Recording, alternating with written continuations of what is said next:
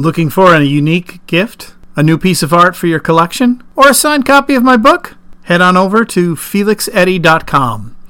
That's www.felixeddy.com. Thank you. Hi. My name is David McLean.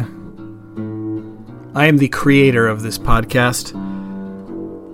Last episode was called 9, and I made a joke that for the first time you didn't necessarily have to go and listen to episodes 1 through 8 to listen to this one, although it might help, but you definitely want to listen to episode 0.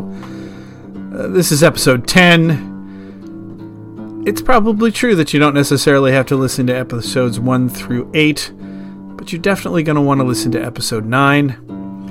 Episode 0 is a good one too. That episode is just a summation of everything that happens in the book, The Time Traveler's Resort and Museum, which I wrote. And this is basically a sequel to. Anyway, thanks for listening. I think I'm always supposed to tell people to subscribe and write a review or something. Anyway, the news is next.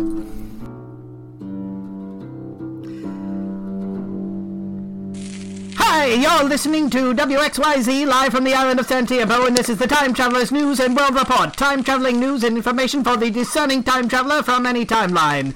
I'm Fergus McCartney. Today's approximate aggregate date is the 8th of August, 3202. Today's news is recorded in glorious mono. If your gramophone has Bluetooth, you'll be able to play this on it. Now here's the post-apocalyptic report.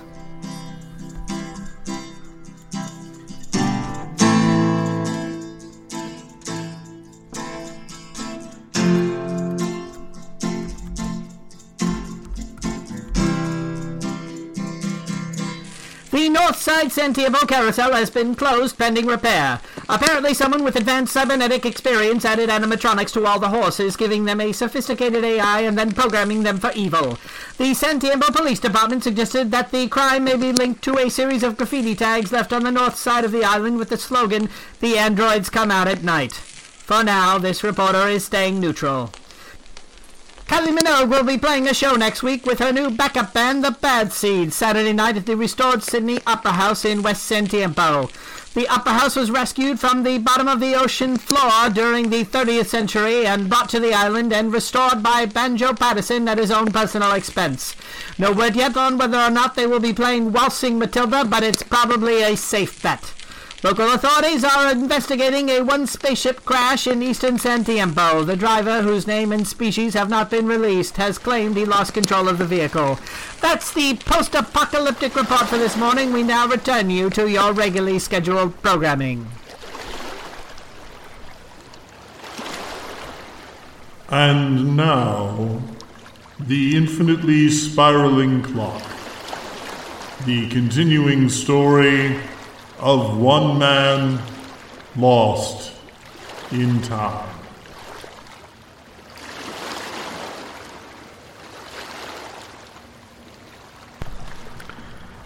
The Magic Store. What is offensive to one person is occasionally hysterical to their best friend. "Did you slap his face?" Sprig asked, laughing when Alice told her about getting patted on the bum by the elevator operator. "No," Alice insisted. "I probably should have done, though. Cheeky bastard." "We don't have to stay here long," Spring said, flopping down on the bed. The room was more practical and less ornate than the lobby, but it was still impressive, with twin beds, an elegant bath, and a balcony that overlooked the San Francisco Valley. It smelled like cigarettes and alcohol, so Alice opened a window to let in fresh air and sunshine. When she looked out the open door to the balcony, there was still a hint of bitterness in her eyes. "I know we don't have to stay here long, and believe me, I don't intend to. I was born in this century, and I feel responsible for it. This is a great era. It's even a great country, too. But I'm afraid you're going to see all of the ugliness it offers first." Spring sighed. In real life, she wasn't much older than Alice, but she was born 2 centuries earlier and had lived a life free from all of the distractions that plagued modern society. As such, she frequently seemed to have keener insight into how the world worked. There's always an ugly side to life, no matter where you go. I don't think that's true, Alice protested, but even as the words came out of her mouth, they sounded like a lie. Her own era certainly was far from idyllic. Racism, sexism, terrorism, and any other ism you could name had to be placed alongside the internet, the moon landing, and the latte in the modern era's ledger. And while there was more black than red, it wasn't as if things were perfect. The internet in particular seemed to be both a blessing and a curse. Perhaps things would be better in the future. Spring seemed to guess her thoughts. O San Tiempo, in the future. England is underwater, isn't it? Alice nodded. San Tiempo, the home of the Time Traveler's Resort and Museum, existed in a distant future where most of the Earth was underwater. Alice owned a home on what was known as Mount Everest, not too far from where Edmund Hillary made his base camp. It was a beautiful, almost idyllic place, but it was also true that Britain, and all of Europe for that matter, were under the ocean. It is, Alice agreed. Spring smirked. If you don't mind my saying so, that seems pretty ugly to me, she said. The Tower of London, Buckingham Palace, Westminster, Stonehenge, the Cliffs of Dover, Salisbury Hill, Oxford, Cambridge, Bath, all of them have been washed away. That's terribly ugly, I'm afraid. There's always something ugly. You just have to see it. Alice stared out at the horizon. Well, tomorrow we're going to a movie studio. With any luck, you might see something beautiful. It turned out the movie studio was not beautiful, but that didn't mean it wasn't interesting. Although an impressive stone arch marked the beginning of the studio lot, inside it could have easily passed for a factory. Probably one that made windows, provided your average window company had an animation department. The predominant architecture of the studio resembled a group of enormous brown shoeboxes that had been placed on the ground at evenly spaced intervals. The people, on the other hand, were impressive. It was a busy place, with studio employees of all sorts moving about in almost every direction. There were ordinary-looking people, or at least ordinary-looking for the age, but there was something impressive about the way that they carried themselves, as if they were working on a rough draft of the Magna Carta. Alice supposed that they had good reason to feel that way, as someone in the immediate vicinity was probably working on a movie that would be considered a classic by the time she was born. She wondered if this was the best place to introduce Spring to the 20th century. She supposed their experience there couldn't be any worse than the one at the hotel. The Fergus drove the Duesenberg through the studio lot slowly, occasionally honking the car to get people out of the way. They rolled through the lot at a leisurely pace and parked in front of the only tall building there, an impressive stone structure that had a water fountain in front of it.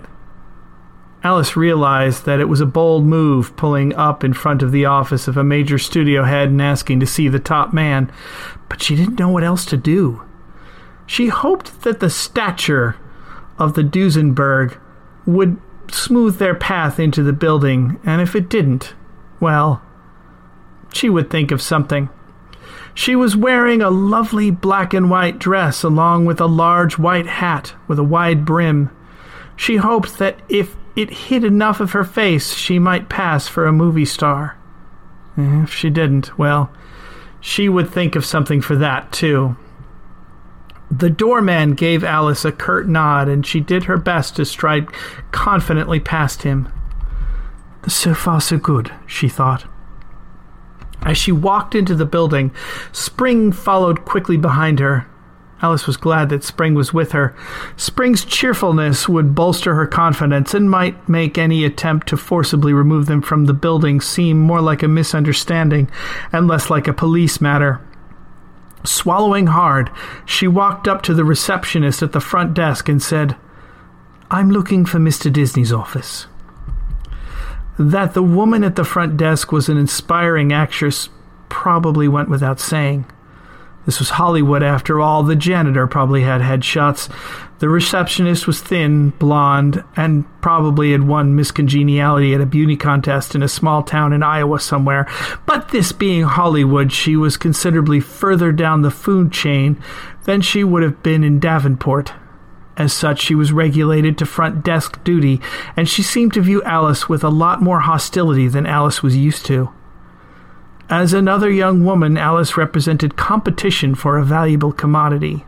"Do you have an appointment?" the receptionist asked, icily. "Oh, I'm not here to see Mr. Disney," Alice said. "I'm the personal assistant to Mr. Terence White. My boss is sitting in Mr. Disney's waiting room right now. He left his wallet in the restaurant this morning.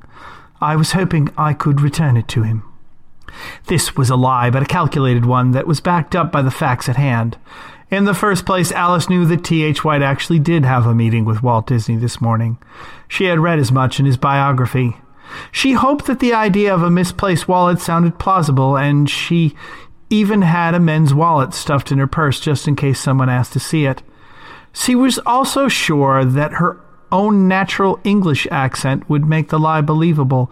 Alice's experiences dating American men had led her to find that they were particularly gullible when speaking to someone from the other side of the Atlantic Ocean. None of this made a particularly big difference in calming Alice's nerves, and her stomach did flip-flops as she spoke.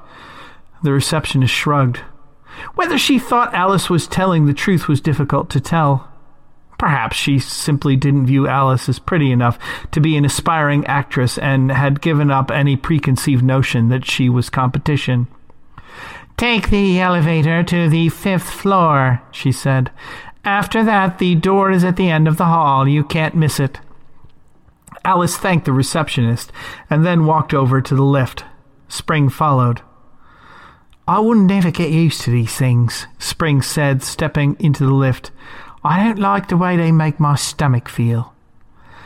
"Nobody does," Alice agreed, "but it's better than walking up 5 flights of stairs." They stepped out of the lift and walked down a long hallway toward a stately oak door. The receptionist was right, you couldn't miss it. The enormous brown door said Walt Disney, President, in large black letters on an opaque window. Just below that, just in case you couldn't read, there was a gold-plated silhouette of a familiar-looking mouse. Alice swallowed and stepped through the door. Alice would have thought that the room on the other side of the door would have been designed to impress, the kind of space where even movie stars and directors would stare at the walls a little wide-eyed. In reality, on the other side of the door was an ordinary waiting room, one which would not have looked out of place in a dentist's office. An older and less attractive secretary sat behind a large desk doing her nails. Across from the desk, a group of men in suits sat uncomfortably in hard-backed chairs, smoking cigars and glancing down at the coffee table, with old issues of Life magazine spread out in an accordion fashion. Only a picture on the wall behind the secretary indicated that they were anywhere extraordinary. It was a hand-drawn picture of a mouse, captaining a steamboat that had been placed in a gilded frame. The drawing itself wasn't much, but if you looked closely, you could see the pencil marks around the ears and an erasure near the nose. Still, someone had built an empire out of that drawing. It was an intimidating thought. Alice walked up to the secretary. "Do you have an appointment?" the secretary asked in much the same manner as the first one did. Like the first one, she looked Alice up and down, although this time it was mostly down. "No," Alice said. "I'm actually not here to see Mr. Disney. I'm looking for Terence White." Behind Alice, a surprisingly young man looked up. Spring tapped her on the shoulder and Alice spun around. She did her best not to look startled. All along she had been picturing him as older, gray-haired and wise. The man in front of her couldn't have been more than 35. His skin was tan and his eyebrows expressed bewilderment, both of which were probably natural conditions for an English native of Sri Lanka who probably considered himself very out of place, which is exactly what he was. "Mr. White?" Alice asked. T.H. White put out his cigarette in the crystal ashtray on the coffee table. "Yes," he said. Alice wondered if he thought she worked for the movie studio.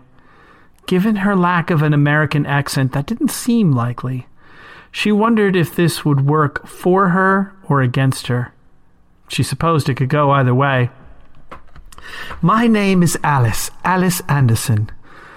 Mind if I have a quick word?" T.H. White clearly didn't know what to say.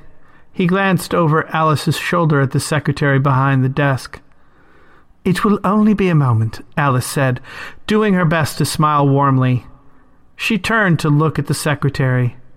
"You'll let us know when Mr. Disney is ready for him, won't you?" The secretary nodded. "He's in a Pinocchio meeting right now. It may be a while." Terry White stood up. Alice placed her arm on his elbow and led him out into the hallway. Spring followed. "Yes, miss, what can I do for you?" he asked. Alice had come a ridiculously long way to ask him what was probably going to sound like the world's stupidest question, and she wasn't even sure how to bring the subject up. Keith Quick would have simply blurted it out, gotten an answer, and then dashed down the hall. Alice lacked Keith's blurting skills and took a subtler approach. "It's about your book," she said simply. "The Sword in the Stone." T.H. White smiled. "Nearly everything is today," he replied. "Mr. Disney didn't invite me here for a chess game, after all." "It's a beautiful book," Spring interjected. Although Spring had been born in the 19th century, she took a great delight in reading. When she learned that they were going to meet a famous author, she had picked up The Sword in the Stone and read it cover to cover. This was probably a good idea. Alice had read The Once and Future King in primary school and was a little fuzzy on the details. "Thank you," Mr. White said graciously. "I'm not sure that it's finished yet, actually, but they seem to want to make a motion picture of it just the same." "It's the rest of the story that I wanted to talk to you about," Alice pushed. "I was wondering if you could tell me about Excalibur." T.H. White frowned. "All right," he said, clearly unsure of why this would be a point of contention. "What can you tell me about it?" "Not much," Mr. White observed, "as it isn't real." This was astoundingly, impressively wrong. Alice had, in fact, held the shattered remains of Excalibur in her hand just a few months ago, but it was pointless to divulge that bit of information. T.H. White was an intelligent, literate man. Telling him about the profoundly silly rules that govern the universe would simply embarrass him. "I realize that the sword is an imaginary object," Alice admitted. "But I can tell from your book that you must have done a lot of research. What can you tell me about its history? Such as it is, anyway." White considered this. Alice was relieved to see that he didn't look upset, but rather seemed to be treating this as an impromptu English lesson. Perhaps he doesn't care for meetings with Hollywood executives, Alice thought. Alice didn't know this, but T.H. White would have been justified in feeling so. Although Walt Disney would secure the movie rights from Mr. White in the next few minutes, the film would be stuck in development hell for the next quarter of a century. Well, like most things in Arthurian legend, it probably existed long before anyone got around to writing it down, and probably started without a whole lot of definition. Even the name Excalibur really only means cut steel. It's just a word meaning sword. Any importance put on it would have been added by later writers, like Thomas Malory and myself, I suppose. "Whosoever pulleth this sword from this stone shall be made king of all England," Spring quoted. "Very good," T.H. White complimented. "The sword is, of course, pulled from the stone by Arthur, who then conquers all of the Isles of Britain before being seduced by his sister Morgan, the Queen of Air and Darkness. Ooh, that's good. I'll have to remember that for later." "It isn't the end of the story I'm worried about," Alice said. It's the beginning that's bothering me, or rather, the things that happen before the beginning. Do you mean before Arthur pulls it from the stone? T.H. White asked. Then answering his own question, he said, It was driven into the stone by Uther, Arthur's father, on the hour of his death. Alice felt that she was getting close. Yes, she answered in a voice that was anxious but agreeable. But before that, who forged the sword? Who gave it to Uther? T.H. White looked like he had never considered the matter. Different legends say different things, he said, a trifle evasively. What I want to know is, what do you think? Alice asked. Well, I'm not sure my opinion is necessarily any more or less valid than anybody else's, T.H. White admitted. There are some who say it was the Lady in the Lake, a figure so deliberately vague that it's difficult to think of her as anything other than an outline with little fairies flying around it. You might think of this as the magical version of the story. The phrase watery tart floated through Alice's mind without anything to connect it to. There are others who suggest that the sword may have been brought to England by the Romans and may have originally been made for Julius Caesar. You might call this the realistic version of the story. All right, Alice asked. Which one are you more inclined towards? Alice tried to hide the desperation in her voice. The truth was that, as innocent as the question seemed, an awful lot hung in the balance. Alice understood that whatever T.H. White said would turn out to be the truth, no matter what he said. And whatever the answer, it would change her life forever. T.H. White ran his fingers through his blonde hair. Personally, I'd like to think it was Merlin, he said. Alice swallowed. What makes you say that? She asked. T.H. White shrugged. Nothing, I suppose, except that he was always my favorite. Still is, for that matter. I can tell from reading your book, Spring agreed. Thank you.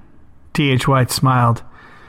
In the book you say that Merlin lives through time backward, Spring pointed out.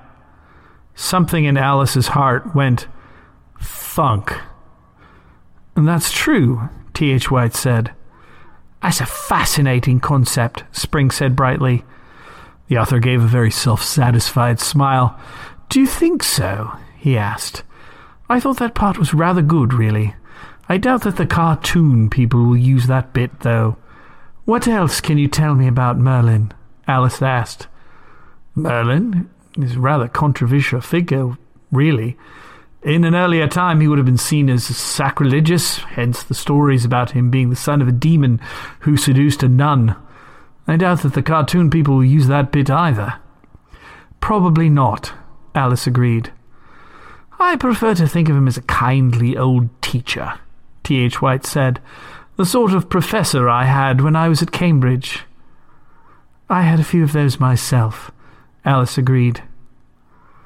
Funny thing about Merlin, T.H. White continued.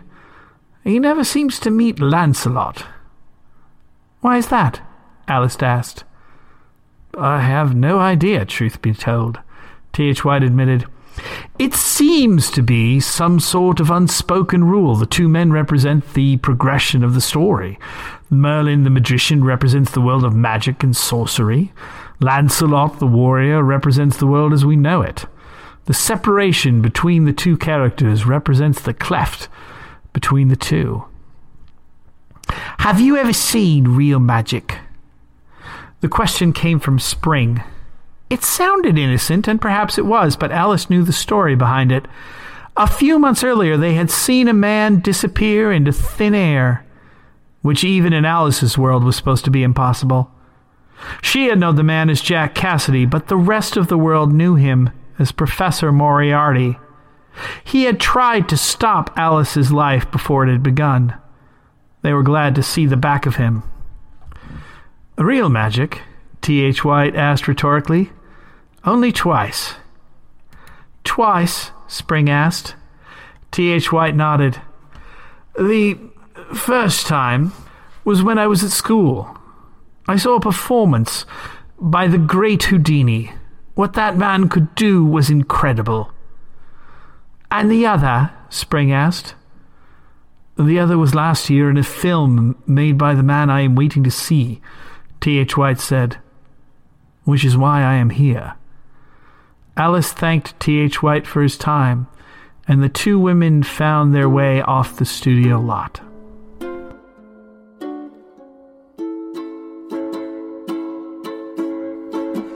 Katie was beautiful, we went to the prom. I used to play guitars with my old friend John. Tommy used to film my mother with rage. Jenny and I once kissed on the stage. Rob was a guy I met at my first job. He hung out with Mike, boy, we'd see a knob. Donna was this girl with beautiful eyes. Whenever you saw her, she looked surprised. Those are the people I had to live with and without.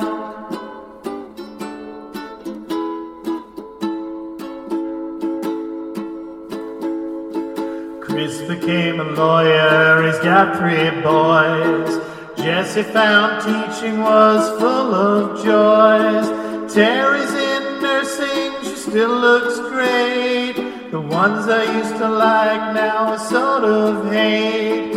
Amy's got a restaurant with some kind of theme. Steve got involved in a pyramid scheme. Greg's in IT, he's the next CEO. Anne's got a jet and job and no place to go. Those are the people I had to live with and without.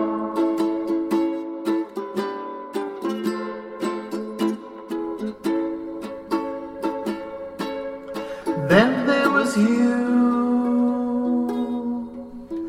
always and true. Don't know what I'd do if I hadn't met you. Harry's in Paris, Susan's in Spain. Bill's across town, I'll see him again. Patty moved to Texas, she seems to like it there. I don't know where Liz went, I hope she's somewhere. Marty moved to Albany, God knows why. Betty moved somewhere with a whole lot of sky. Wade and Jack live over in Provincetown. Me, I'm sitting here letting my folks down. You and I, we're the only ones I can't live without. You and I, we're the only ones I can't live without.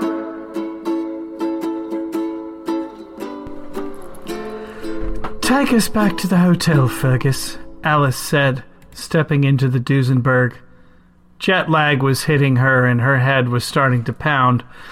One of the inevitable difficulties of time travel is extreme jet lag. There is absolutely no grouchiness in the world like a time traveler who has been forced to wake up 2 centuries earlier than usual. Do you feel like you learned something? Spring asked as the Duesenberg pulled out of the lot. Possibly, Alice said. She wasn't sure how to put into words the thought that was swimming around in her head. What does possibly mean? Spring asked. It's possible that Keith is actually Merlin. Alice nodded wearily. If he made the sword and Mr. White thinks that Merlin made it, then the chances are they are the same person. Spring nodded. That was a conclusion I came to as well. Alice stared out the window and watched the sun dip down towards the ocean. This man who is supposed to be my husband never does oddness by halves, she thought. She would very, very much like to return to her house in San Tiempo, have a bath and go to bed, but that didn't seem to be in the cards just now.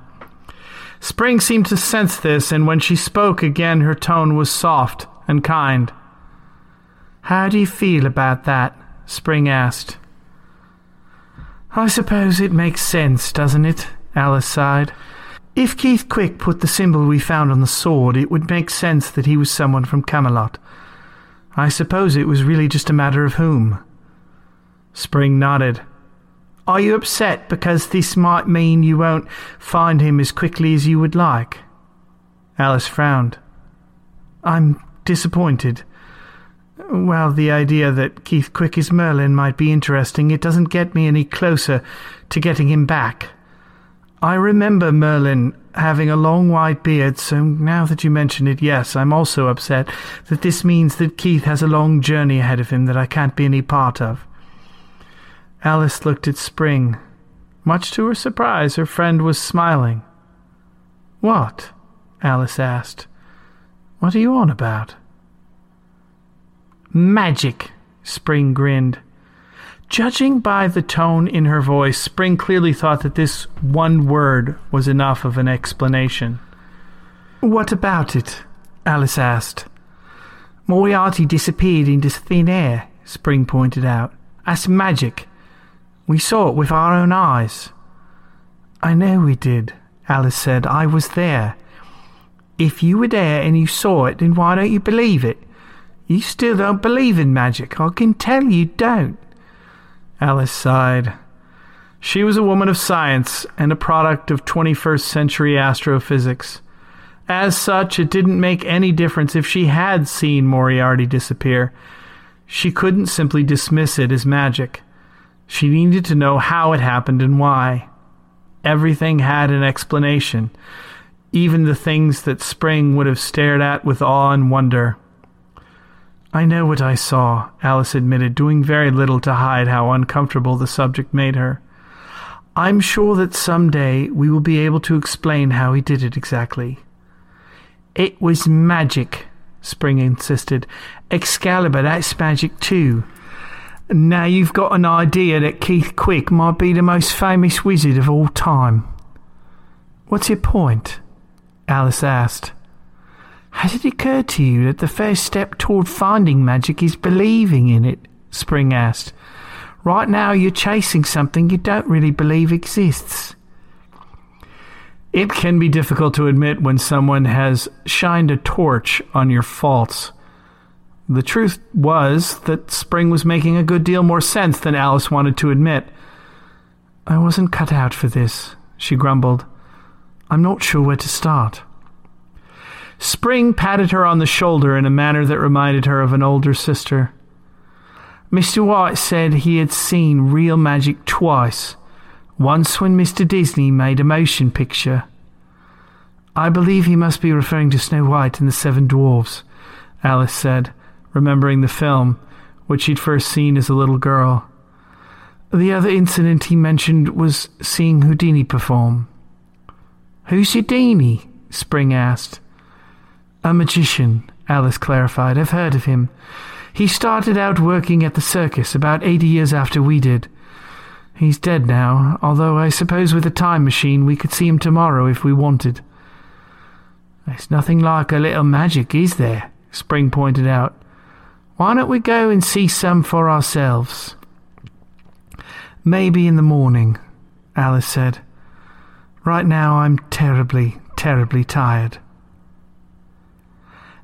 Alice should have taken Spring out on the town that night. This was the golden age of Hollywood.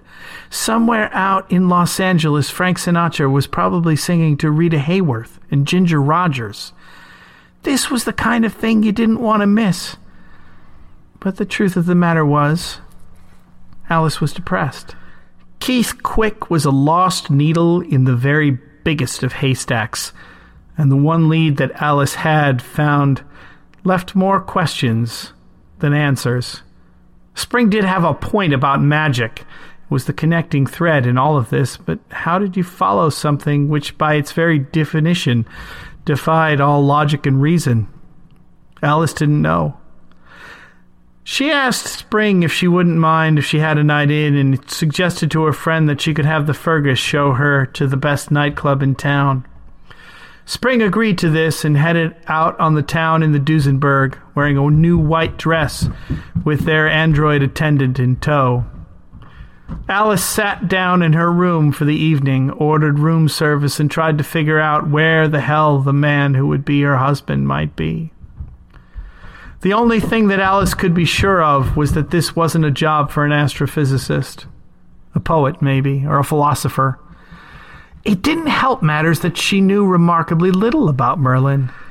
So she pulled out the laptop which she had brought from the future, a 23rd century model she'd picked up a few days ago, complete with an inner-century USB Wi-Fi dongle, which she was paying exorbitant rates for, and typed the word Merlin into the search engine.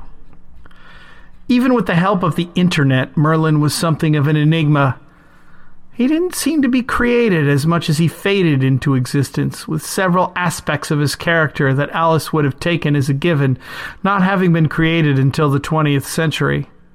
He was, depending on who was telling the story, either a good man or a bad one, a powerful demon or a kindly old teacher. About the only common thread among the stories was that he was old, or at any rate, he was old when he met King Arthur. It occurred to Alice that old age in the Dark Ages probably began around 38. The older the stories got, the less he seemed like a wizard. Usually the magic he did struck Alice as something any modern person could have done. Eventually she found an old manuscript where he just seemed to be little more than a poet and a storyteller, and not a proper wizard at all. Nonetheless, there were a few similarities between the character of Merlin and everything that Alice had learned about Keith Quick. For one thing, there was the idea that Merlin had been living his life backward. This wasn't exactly how a time traveler lived, but it was the way an uninformed person from another century might have described a time traveler had they met one. For another, Merlin seemed to be largely a creature who lived by his wits.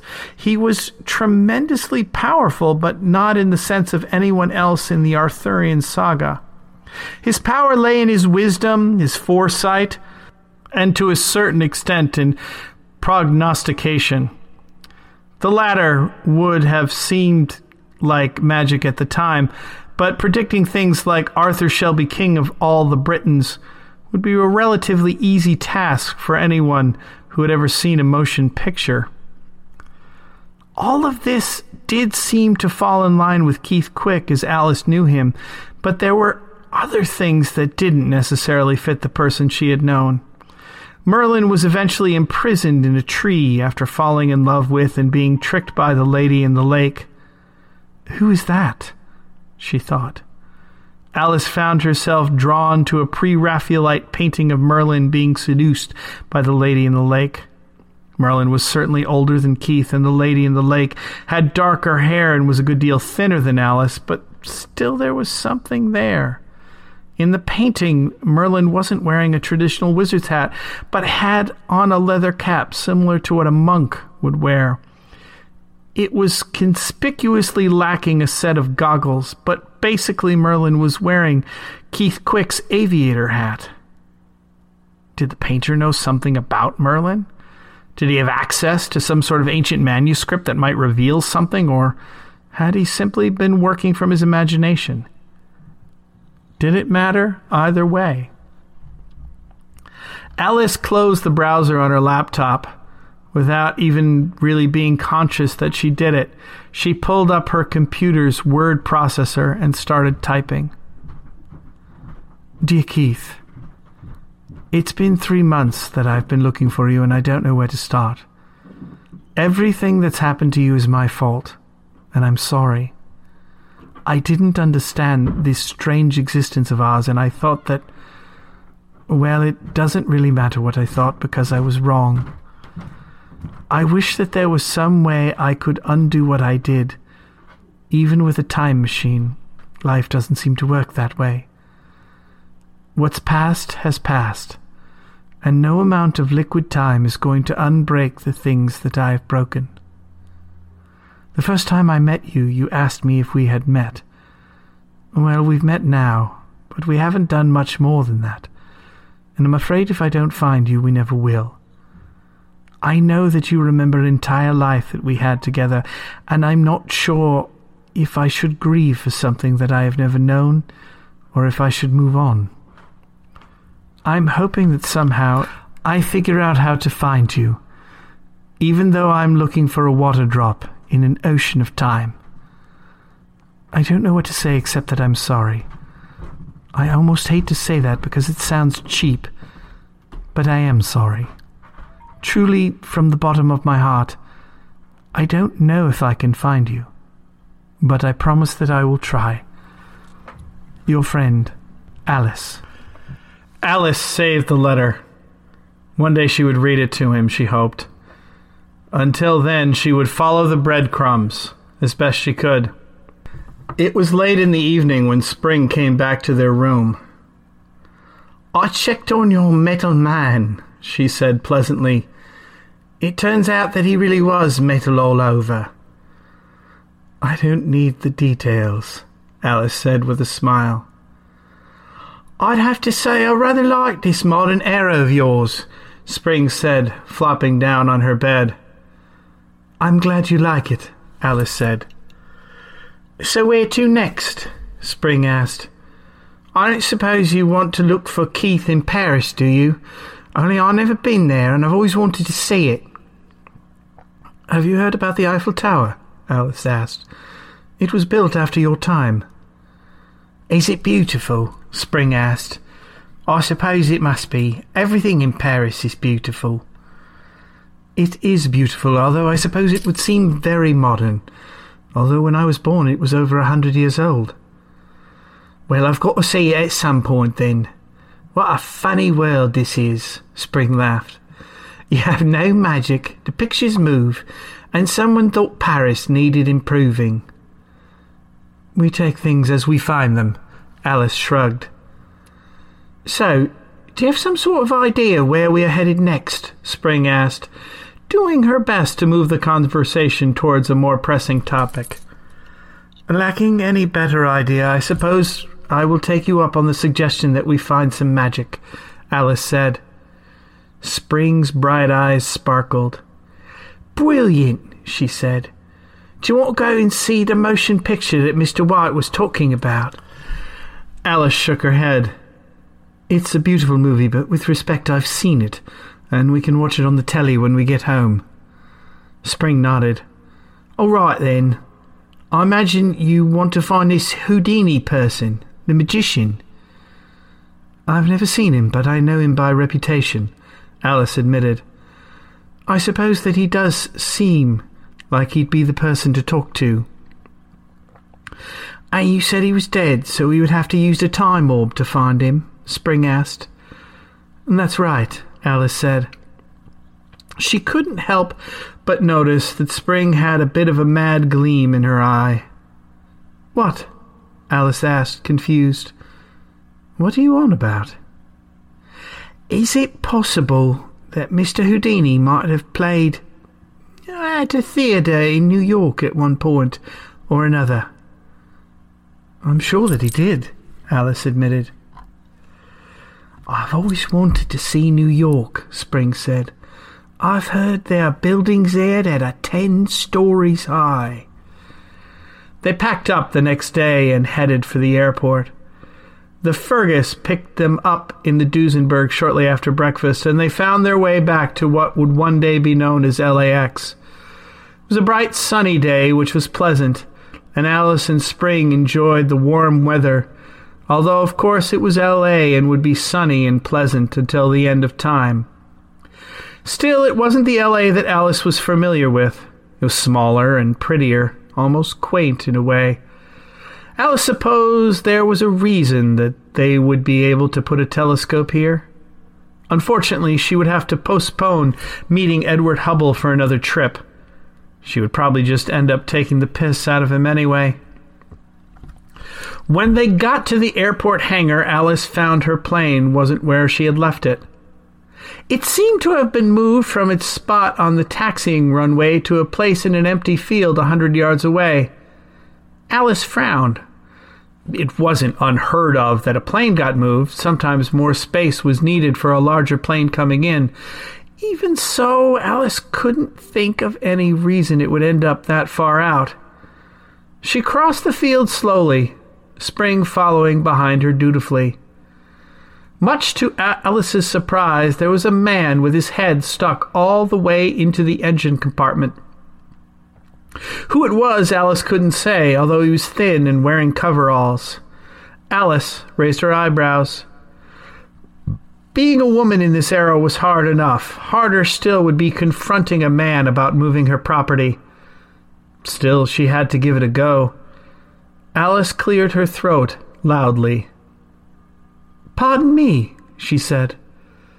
"Just a second," a voice from inside the engine said. It was hard to hear clearly, but it sounded like the voice of a young American male, someone who had grown up in the flat plains of someplace like Iowa and who had done so fairly recently. "What are you doing to my plane?" Alice asked.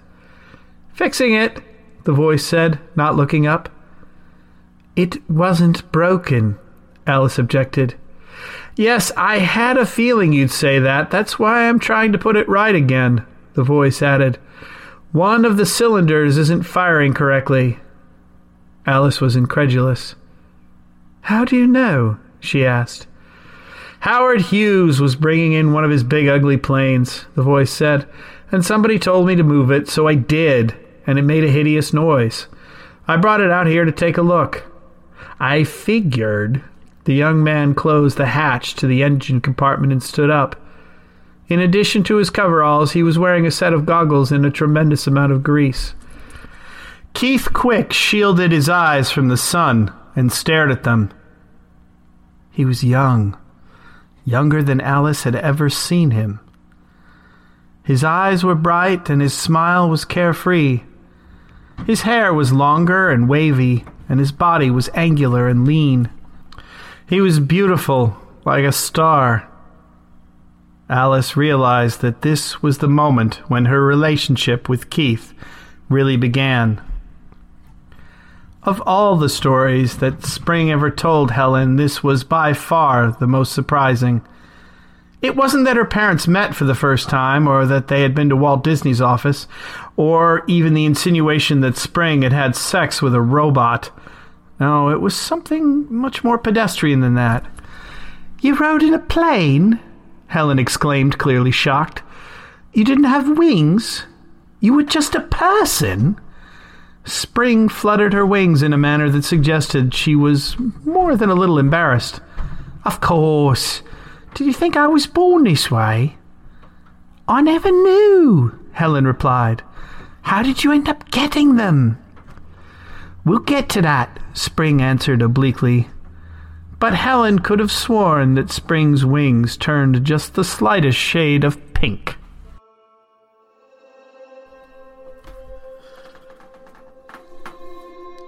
Hi! I don't even know what I'm going to say. My name is David McLean. I'm the creator of this podcast. I can say that in pretty much every sense of the word. I just wanted to say thanks for listening. Again, if you want to leave a review and subscribe, that's great. You know, I've gotten so many rejections over the years that you'd think I would toughen up a little and not get all self-conscious about showing people my work, but I don't know, it's been 25 years that I've been a published author and I still feel nervous about it. But if you want to leave a review, that's great. Leave a review, leave a good one, leave a bad one.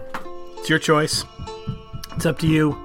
If you want to subscribe, that's great. If you want to tell someone that you found some really weird podcast created by a guy with more instruments than any human being should have, and apparently more free time than anybody realizes, that's great too.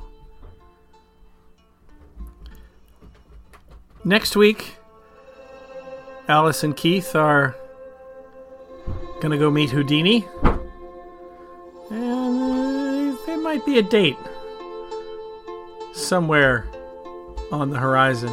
We'll have to see. That's it. Thanks.